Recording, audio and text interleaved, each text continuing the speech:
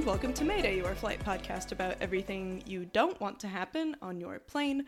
I'm your host, Caroline Miller, and today we will be taking a little detour to the Pacific as we discuss the literally unhinged flight of Aloha Airlines Flight 243.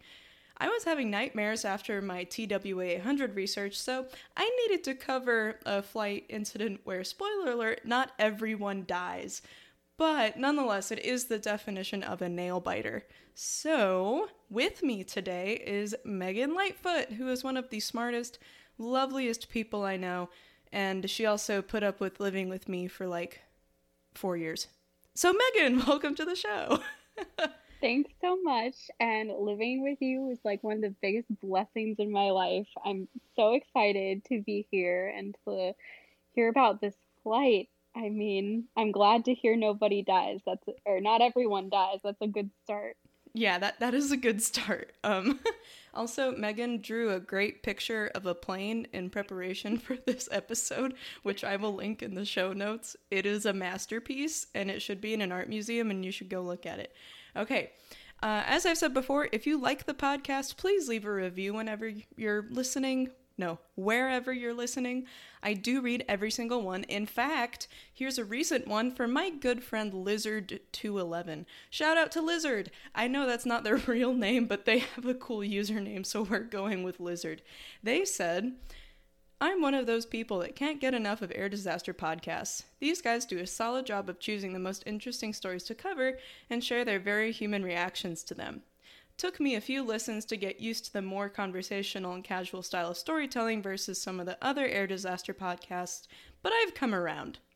So thanks for the review. It really made my day. It was super awesome of you to take the time and write down your thoughts, and I really appreciate you listening to the show. I also appreciate that you ended up liking the more casual feel of things because, hey, every day is Casual Friday at Mayday, and that was a terrible joke. I hope you still like me, Lizard. Anyway. On with the show.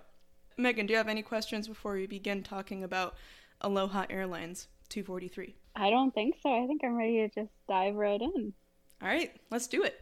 So, Aloha Airlines Flight 243 was a regularly scheduled passenger flight from Hilo, Hawaii to Honolulu, Hawaii.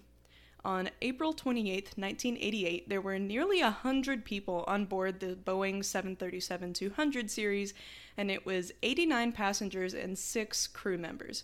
Our captain on this beautiful Hawaiian day was 44-year-old Robert Schornsteimer, who had logged 8,500 flight hours, most of which were flying the 737, so he is very experienced and he really knows what he's doing on this type of plane.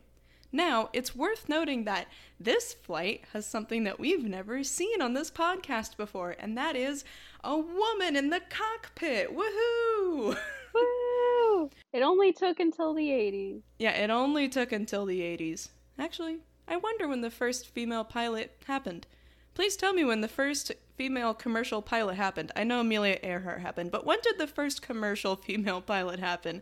Please let me know at maydaymaydaypod@gmail.com. Anyway, so First Officer Madeline Tompkins was also a very highly experienced pilot with almost the same amount of flight hours as the captain, and she had 8,000 at the young age of 36. And she actually went by Mimi and not Madeline, which is adorable because that's what I call my grandmother, and I'm pretty sure a lot of people call their grandmother Mimi, so that's cool. Before we move on, I'd like to point out that the percentage of pilots who are women is only 3% to 7% worldwide. So over 90% of pilots are men, and they're doing a great job getting us from point A to point B, but there's a pilot shortage, and I'm sure they would appreciate some help from the ladies out there. So if you're a lady and you're like, maybe I should go to flight school, you totally should. Anyway, let's take a look at the super awesome flight attendants, namely a super duper awesome flight attendant that was on board that day named Clarabelle Lansing. She went by CB, and she was just a great person.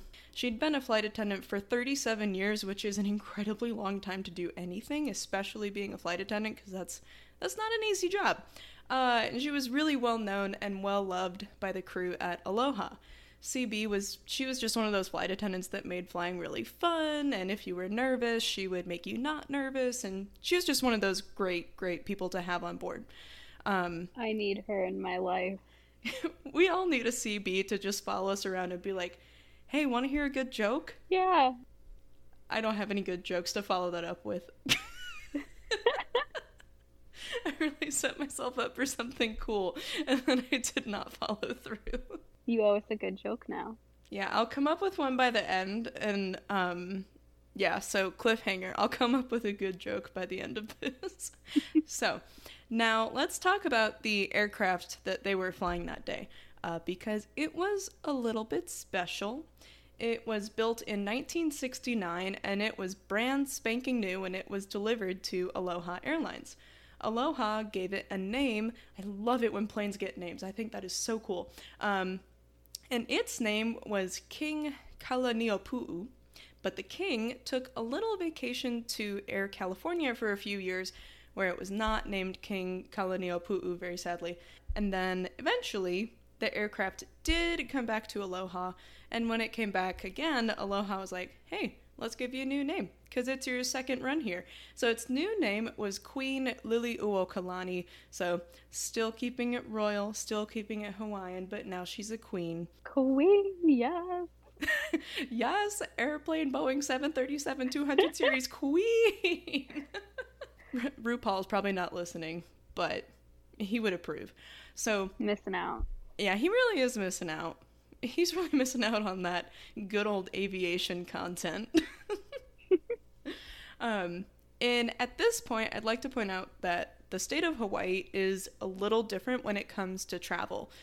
Since it's made up of 8 islands instead of being one cohesive state like every other state in America, you can't just obviously hop in your car and visit your family on the other side of the state like you do in the mainland or in Alaska. And there are no underwater trains like the channel that goes between the UK and France, which is sad because that would be very cool. So if you're traveling within the state of Hawaii a long distance, you have 2 options.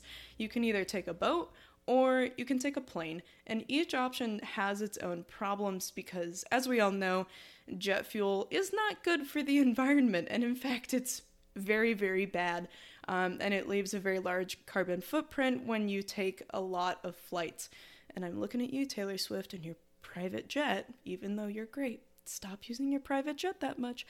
Anyway, so in addition to that, on the other hand, the boats are known to cause substantial and direct damage to the sea life around Hawaii, so they can, kill whales, fish, all sorts of really cool life that lives in the ocean around Hawaii.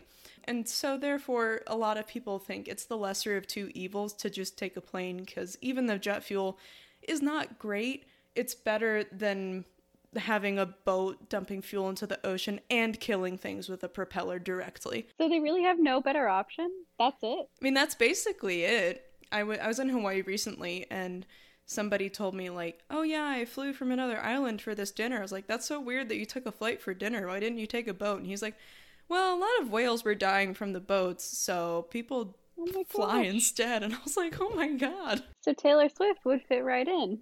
Yeah, Taylor Swift wouldn't be criticized in Hawaii. I'm sure she has a house there. Maybe she should live there full time. Maybe.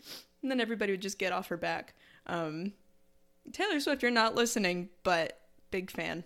Big fan. Same. You're a bigger fan than me, because you were the OG Taylor Swift fan, because I was like, I don't like Taylor Swift, I'm a hipster. And you were like, Taylor Swift is good. Yep. And I was like, oh, you're right. Yep. And so logistically speaking, the islands do pose a unique strain on the aircraft and crew due to the short but very, very frequent flights back and forth between the islands. Takeoff and landing, in addition to being the most dangerous parts of the flight, are also the parts of the flight that create the most stress on the aircraft. And Aloha Airlines was having their planes take off and land all the time, way more frequent than any other airline. And basically, Queen Liliuokalani, our aircraft on the incident, had performed around 90,000 flight cycles during its 19-year lifespan. And 90,000 sounds like a lot, and that's because it is And in fact, that was more than double the number of takeoffs and landings that the Boeing 737-200 was designed for. So, Oh, that sounds like a great start to a story. right? When you sit down on your plane, if the pilot got on and was like, we've stretched the lifespan of this aircraft by over 200%, but that's okay, right? You'd be like, no, I'm getting off. I'm going over to Delta. Delta wouldn't do this to me. And not only that, but Aloha Airlines had the two heaviest use 737s in the world at the time. And the aircraft that we're talking about today was actually not the most abused aircraft in their fleet. The most abused aircraft in their fleet had even more takeoffs and landing cycles and was stretched even further than it was supposed to be. So I'm guessing that aircraft had around 100,000 flight cycles or more under its belt, which I couldn't find any solid numbers, but even that is just a lot. That's big oof. Yeah, big oof. And I'm sure the Boeing engineers, when they heard all of this after what happened with this plane, they were probably like, oh my god, why don't they listen to us? We have designs for a reason with limits. Why don't they listen? So, let's get into the flight incident. At 1:25 p.m. on April 28, 1988, Aloha Airlines 243 took off from Honolulu International Airport. And the National Transportation Safety Board report says that nothing of note occurred in the pre-flight checks. But I watched a documentary where a passenger named Gail Yamamoto said that she noticed a tiny crack in the fuselage next to the boarding door, but she said that she kept it to herself because she was like, well, I assume that if that's a real problem, the flight crew would notice and it's probably fine. I'm just a passenger, so it's not my job. They probably know better. I don't work here. I don't work here.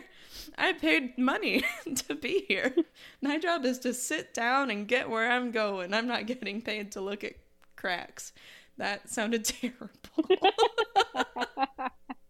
Hey, that was my good joke. Yeah, there it is. I did it, guys.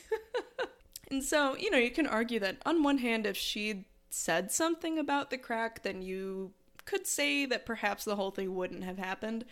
But let's keep in mind three things. Number one, even if she did tell someone, there's a good chance that the flight crew would have brushed it off and been like, I don't know, passengers say weird shit all the time. We're going to take off anyway. Number two, passengers can be a little vigilant. I almost said vigilant. Passengers can be a little over vigilant if we're nervous about flying, myself included. And 99.99% of the time, if something looks weird to you as a passenger with the plane, it probably is not anything bad. It's probably just a cosmetic difference that is maybe a temporary repair, or maybe it's just an older plane and that's just how it looks now. But it's probably nothing to worry about. And number three, like we said before, it was the responsibility of the flight crew to do a thorough walk-around and pre-flight inspection. It was not Gail Yamamoto's job to inspect the aircraft. Gail Yamamoto's job was to chill out for 45 minutes. And she did not get to chill out for 45 minutes because 13 minutes after takeoff at 1:48 p.m., the aircraft reached its cruising altitude of around 24,000 feet. So not our usual altitude of around 40,000 feet because, again, this is a really short flight. They don't need to get all the way up to our normal cruising altitude because if they did that, they would literally overshoot their destination. So go up a little bit and then immediately go back down, basically. And at this point, the pilots suddenly heard a loud whooshing sound and the aircraft started rolling really dramatically from side to side. Debris was flying around the inside of the cockpit, and despite all of the chaos, the pilots, Mimi Tompkin and Captain Schornsteimer, still managed to follow the holy trinity of flying to a T. And the holy trinity of flying in an emergency is number 1, aviate, number 2, navigate, and number 3, communicate. Because in a crisis situation, the first thing you need to do is fly the plane and make sure that it's stable, because if you're not flying the plane correctly, literally nothing else matters.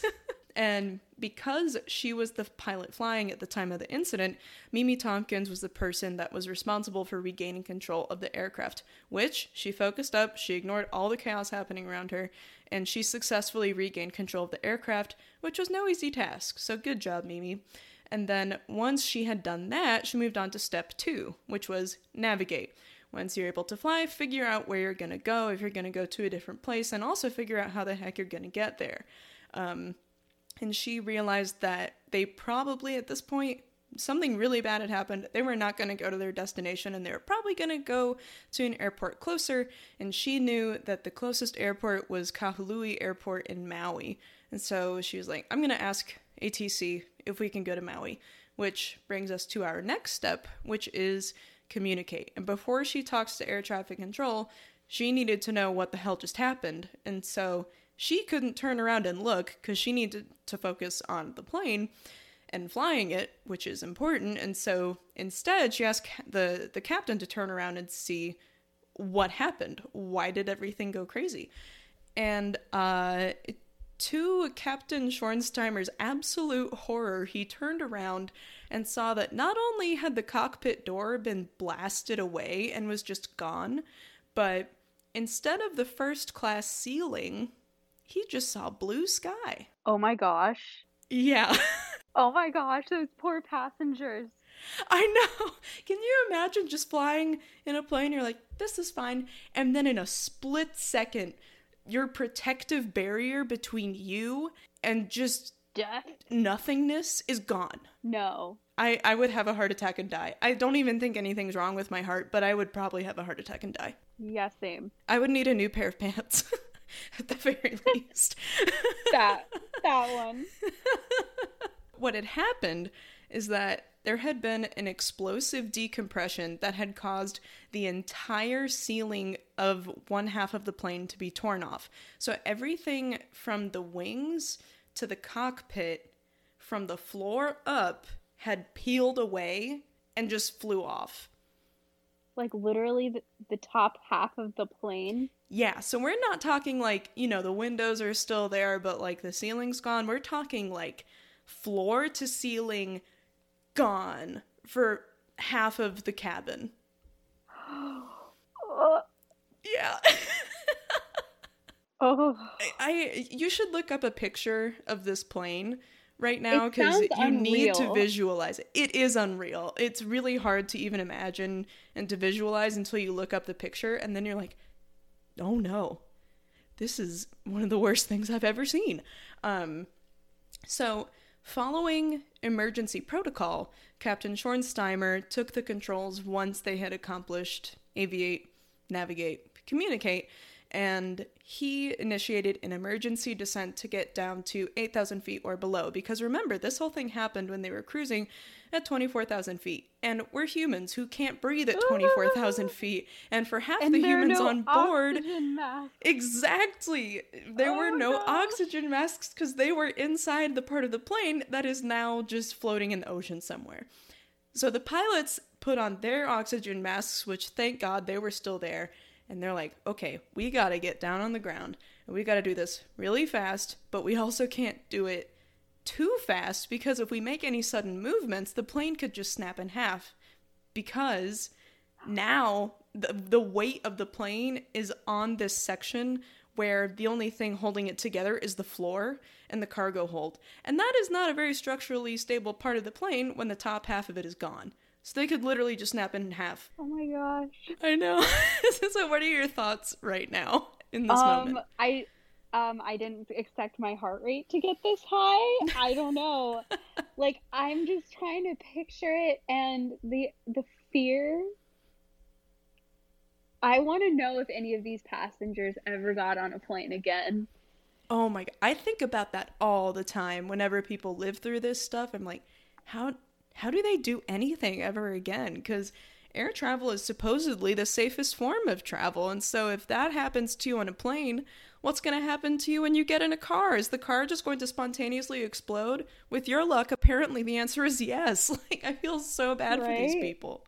I also am thinking, I'm hoping this has a not terrible ending, but if all these people are most survived, they also statistically are set for life. Like, they should not have another near-death experience at all. That's like out of the way, done, good karma from here on out. That's so true, because the chances of this happening to you is so, so, so small. I think you're more likely to be, like, eaten by a shark or struck by lightning, one of those two. You're more likely to have one of those happen to you than be in an event like this. So yeah, I think all of these people deserve, like, a really boring death at the age of 95, with all of their mental facilities available until their very last day. Like, they all deserve a good, boring death after this, because, oh lord, they went through it. That or they should, like, play the lottery. I don't know. Ooh, yeah. With these odds.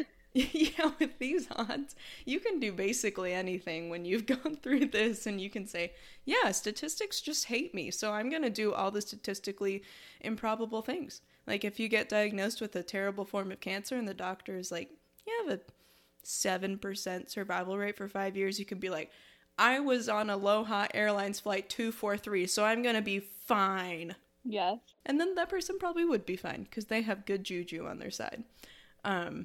So, moving on, before I get derailed by statistics, which I haven't been known to do. So, Tompkins got in touch with air traffic control in Kahului Airport in Maui, which is the airport that she thought maybe we should divert there, because I think that's the closest one. And she got in touch with them, and she immediately declared an emergency, told them what happened, and said, can we go to your airport? And they said, yeah, totally. Yeah, it sounds like that's bad. Yeah, you can come here, sure. Just like that? They said it just like that. And once they got the clearance to go to Maui, they immediately started initiating a pretty steep right-hand turn, because they needed to turn pretty dramatically to kind of double back and go to Kahului in Maui. And remember, the people that don't have any walls around them, it's already kind of weird when the pilot turns the plane kind of hard and you're like, whoa, are we going to do a barrel roll? This is kind of steep. Now imagine that happening to you, but the only thing holding you in place from plunging thousands of feet into the ocean is your seatbelt and the 20-year-old screws that have bolted your cheap-ass seat into the floor. Oh my gosh. Nope. That really gets me, having to be forced to turn and look at the ocean and be like, I could be there at any second, and I have no control over the situation. There is nothing these passengers could do. And you're so high up. At that point. Like... Yeah. I hope that for most of them, it just didn't feel real, and they were just in shock the whole time. Like, this isn't really happening. I'm probably just having a weird nightmare. But I heard interviews with some of the passengers where they were like, yeah, that was absolutely the worst day of my life, and I was way too aware of what was happening. And kudos to those people for getting out of their house ever again, because I'd probably just live in my bedroom forever. So once they've completed that turn, they started to complete their final descent into Maui. And at this point, another super duper delightful thing happens with this plane that's been pushed beyond its limits by an airline that doesn't care. And that thing that happens is that the left engine chose this time to completely die and stop working. Right at this moment, the left engine just fails. It just stops working. It sputters out. Okay. You can't see it right now, but Megan has a very horrified look on her face. This, like, sounds so unreal. Like, I know, it doesn't sound real. It sounds like a movie. And they did make a movie out of this. They made a straight-to-TV movie that I don't think was very good. But that, you know, if you have nothing to do on a Friday night, go ahead and get the movie on YouTube, because I think you can watch it there. But yeah, I mean, it doesn't even sound real. It sounds like something that someone made up. Like, not only do we have half the plane's skin gone in front of the wings on this passenger plane, but we also have an engine that just decides to sputter out right when it's needed most. And on top of all of that, we're in Hawaii, so you're over the ocean the entire time, basically. And nightmare fuel. I thought this flight wasn't going to give me nightmares, but it probably will. So, the left engine dies, and now, with only one engine functioning, and most of the plane's skin gone from the upper half, landing presented a number of horrible ways for everyone to die, assuming the plane didn't break apart in midair before they got to land. And there's only one slim chance of everybody living at the end. One of these things that could happen on landing is that the plane could just break apart, because again, landing is really hard on an aircraft even when it's all put together. This one is falling apart like wet confetti, so it could just literally snap in half and have everybody die on board, and probably also kill some people on the ground. There could also be a fuel tank explosion because they put in the fuel they needed to go all the way to Honolulu. And so, but they had not expended their fuel, so they have a bunch of extra fuel on board. So that could blow up. That would also kill everyone on board and on the ground. And another major issue that they also had, in addition to all the shit that was already happening to them, was that the landing gear indicator for the nose of the plane was broken. And so they had no idea whether or not the nose gear was even deployed. And if the nose gear was not deployed, the plane would completely buckle and break in half, and again, kill everyone on landing. It'd be like a toothpick? Yes, it would. Coming into contact with a brick. Yes, exactly. That's exactly what it would be like. It'd be like taking a toothpick and just shoving it into a brick as hard as you can at a diagonal angle, and that's what would happen to the plane. It would just snap. But, like, file down half of the toothpick to be almost nothing. Then you have it. Yeah. Oh. We don't even have the strength of a toothpick at this point. So, at this point, the pilots are both like, well, we're just going to do our best, and that's really all we can do. So, gonna say my prayers and hope for the best. And meanwhile, while everything was chaos in the sky, things were also chaos at Kahului Airport, where they were going, because Kahului Airport had never experienced an emergency before. And in fact, they didn't even have emergency protocol in place for a major accident at the time. So they're like, how is that legal? How is that legal? It was the 80s, man. Things were weird. Oh, everybody had mullets. Gosh. There were no emergency protocols. They're like, it's Hawaii. Nothing bad happens here. It's like happy vacation time, right? It's like Disney World, but on an island.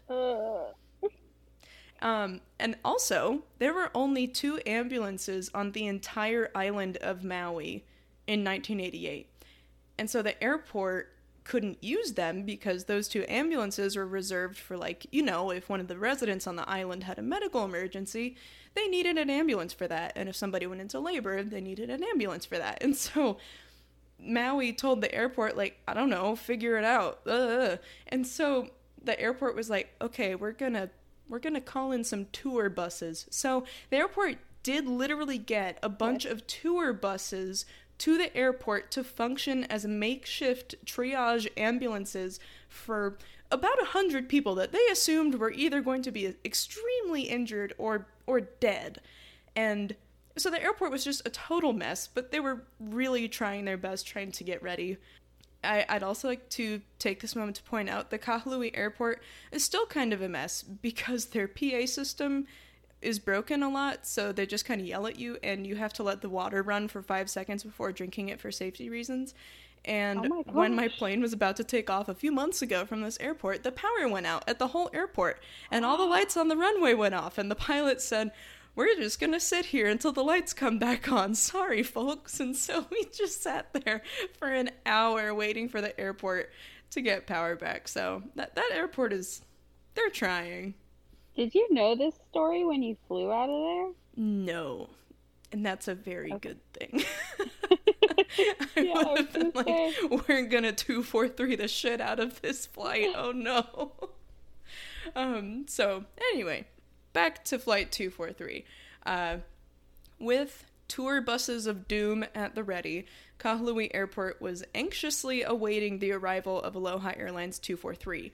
And as the plane got visuals on the airport and the airport got visuals on the plane, people on the ground watched with bated breath as the mangled 737 made its final descent. Thankfully, air traffic control saw that the nose landing gear had actually deployed, which was the only kind of halfway good thing that the pilots had heard, and they told Tompkins the good news. Tompkins and Schornsteimer breathed a tiny sigh of relief, and then they began their final descent. And so the plane sank to 500 feet above the ground, and then 400, and then 300, then 200, 100, and then touchdown! The landing gear did hold, the speed brakes successfully deployed, it did not snap in half, and the thrust reversers on the one remaining engine worked overtime trying to slow down the plane. And then, to everyone's complete astonishment, Aloha Airlines 243 safely landed in Maui in one piece with one functional engine and hundreds of square feet of fuselage missing on April 28th, 1988, hereforth known as Aloha Airlines 243 Day. Oh my gosh. Can you believe it? No, this honestly doesn't sound real. Do you know, like, what have we done to prevent this? And what have we learned? Oh, since then?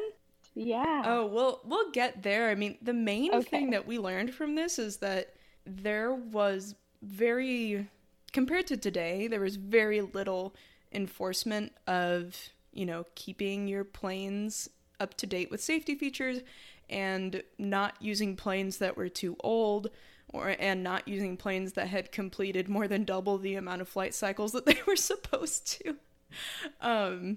So there was just like a big tightening up of those things, but we will get there in a little bit because now we need to figure out who made it, who didn't make it. And when the pilots, because the pilots were the last people to leave the plane, as always, they make sure the passengers get off first and everybody else, and then the pilots get off the plane. And then once they were on the ground, they started their head count of everyone on the ground to see, okay, did we get everyone? Did they make it? And out of the 89 passengers, everybody, whoa, I just hit my mic because I was so excited. Everybody was there. All the passengers lived. Oh my gosh. Oh. And it's not like they were totally fine, because there were some people that were totally fine, actually. But there were 65 people injured, and 8 of them were seriously injured and had to stay in the hospital for a while, but they were ultimately okay. But that joy did not last, because one person was missing from the flight crew, and it was our super cool flight attendant, CB Lansing. Oh no, did they find her? You would think that they would, because they knew exactly where the plane ripped apart. But there's some weird stuff going on there that I'll get to in a moment.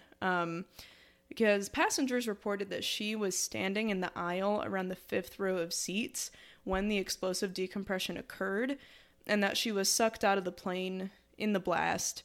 And despite an extensive search in the area where this happened, they never ever found her body. And this element in this tragedy led the investigators to conclude that one of the main contributing factors to the fact that all the passengers lived was the fact that all the passengers were wearing their seatbelts when this happened. Every single person was wearing their seatbelt. And I have to say that a flight attendant's job is keeping everybody safe. And I'm sure that CB was walking up and down the aisle telling people to put their damn seatbelt on for safety, and that she had to have saved at least one person's life that day by reminding them, hey, put your seatbelt on. And, she died doing what she loved, but this still shouldn't have happened in the first place, and that's what makes this so frustrating, as with many of the flights we talk about, is that negligence in trying to save money led to good people dying. And even though this is a flight where, thank God, almost everyone lived, it's important to remember that one very important person, because everyone's important, somebody died. And somebody died because Aloha Airlines was being a cheap ass, and other entities were not cracking down on Aloha like they should have. So all of that to say, listen to what your flight attendants tell you to do, and put on your damn seatbelt, because using the lavatory can wait, and you never know when your plane's just gonna rip apart and you'll need your seatbelt so you don't fly into the ocean. So going into the aftermath, as you can imagine, the plane was taken out back and finally put out of its misery and was dismantled on site. Good. Yeah, good. That should have happened a long time ago, but, now that it's completely unusable, Aloha was like, I guess we should put this one out of commission. Like, that's what it takes for them to get rid of a plane. Yeah, that's Like, literally what it takes for Aloha to get rid of a plane. I can't. So other than the missing section of fuselage, which they also never found. They never found the giant plane part that ripped off, and they also never found CB lancing, which is odd because a massive part of the plane fell off. And so there was significant damage done to the vertical and horizontal stabilizer too, because when the fuselage had been skinned away, pieces of debris had struck the tail at a really high speed, damaging the tail pretty badly. And additionally, both wings and engine cowlings were messed up as well, so even if Aloha wanted to cheap out and like try to patch up the part that was gone, there was just no way that this plane was going to make it. So why did this happen? Why was this plane just falling apart in midair? Lucky for us, the National Transportation Safety Board is on the case. One of the very first things they found in their investigation was the fact that the aircraft was manufactured in a pretty dangerous time. It had a line number of 152, and that just means in the Boeing 737s, it was the 152nd 737-200 series that had been built. So what this means is that this incident aircraft was constructed before a critical safety feature was introduced to the 737-200, and that safety feature was a doubler sheet that served as a second layer of skin, which obviously would have helped here. So it acted as a joint, and the feature provided a cuff between fuselage sections, and this addition reduced fatigue and corrosion that naturally happens over time. This was obviously a vast improvement from the inflexible and easily corrosive rivets that was used in previous line numbers, like Aloha Airlines 243, and with Aloha Airlines 243, because it was in Hawaii, it had also tragically sat out in high heat, high humidity, and had lots of salty conditions because we're in the tropics, and salt, heat, and water means faster corrosion, faster falling apart, more cracking, more maintenance is required. And so with all of these set up to fail. They really were set up to fail. Like, I don't know what they thought was going to happen with that plane. What did they think was going to happen? Did they think it was just going to keep being fine? Like, what did they do before that to decide, hey, we think this plane needs to be retired? Either something like this has to happen for them to finally retire a plane, or they have to be screamed at by a government body for them to retire a plane. That's what it seems like at this point in Aloha's history. They have to be screamed at or have the plane totally fail. But other than that, even if it's salty, even if it's falling apart, even if it's rusty, we're gonna fly it, because we're Aloha Airlines, and we don't give a fuck about your safety. It's the 80s! That was not planned. So please tell me that this Aloha Airlines is not in business anymore. Let's see. Aloha Airlines. Aloha Airlines was, past tense, an American airline headquartered in Honolulu, Hawaii, operating from a hub at Honolulu International Airport. Operations began on July 26, 1946, and it ceased operations on March 31st, 2008. So, they did it, guys. They're gone. Wow. Hooray. They were there for a long time after this incident. They really were there for a long time, which is impressive, because this literally sounds like a movie, and I'm sure at the time it probably dominated the news cycle for a little bit, and if it didn't, then it really should have, and people need to get their priorities straight. So now that we know they're gone, we can breathe a little bit of a sigh of relief, especially considering that at the time, even though all these safety improvements had been made to the 737, you would think that Boeing, as the airline manufacturer, would recall their previous line numbers for upgrades, but no, they were like, let's ride, it's fine. Whatever. They don't need those safety cuffs. Corrosion is cool. So, in addition to the mechanical failures, there was, of course, a lot of human errors that led to this happening. because in a stroke of absolute genius, Aloha Airlines had their workers inspect the plane for airworthiness at night when you can't see very well because it's nighttime. And we're humans that can't see in the dark. And I don't think they gave them night vision goggles. I was like, maybe they should have hired, like, raccoons. Something that should look and can see at night. You're at an airport, you're taking a late flight, it's 11 p.m., you look outside, and there's just a plane swarming with raccoons. They just smear the fuselage in trash, so they're still interested. Yep. That would be amazing. That would be its own episode, the raccoon plane. Hey, if anybody put a raccoon on a plane, let me know. maydaymaydaypod@gmail.com. I want to know about it. And of course, let's not forget the whole thing wouldn't have happened if Aloha Airlines hadn't completely abused the plane and pushed it to over double its limit in terms of takeoffs and landings. And I know I've said that like 80 million times, but I'm going to continue beating that dead horse because we cannot forget how bad that is. So in the end, the National Transportation Safety Board concluded the following in their final report, quote, "The National Transportation Safety Board determines that the probable cause of this accident was the failure of the Aloha Airlines maintenance program to detect the presence of significant disbonding and fatigue damage, which ultimately led to the failure of the lap joint at S10L and the separation of the fuselage upper lobe.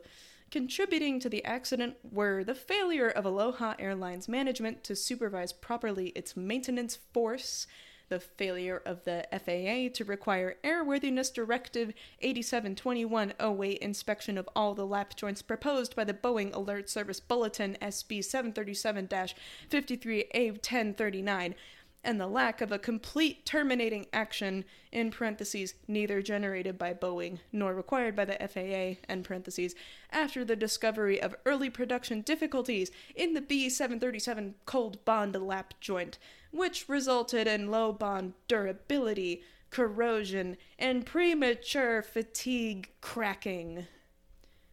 So in plain terms, the NTSB... Right, the NTSB is basically saying that everybody screwed up here.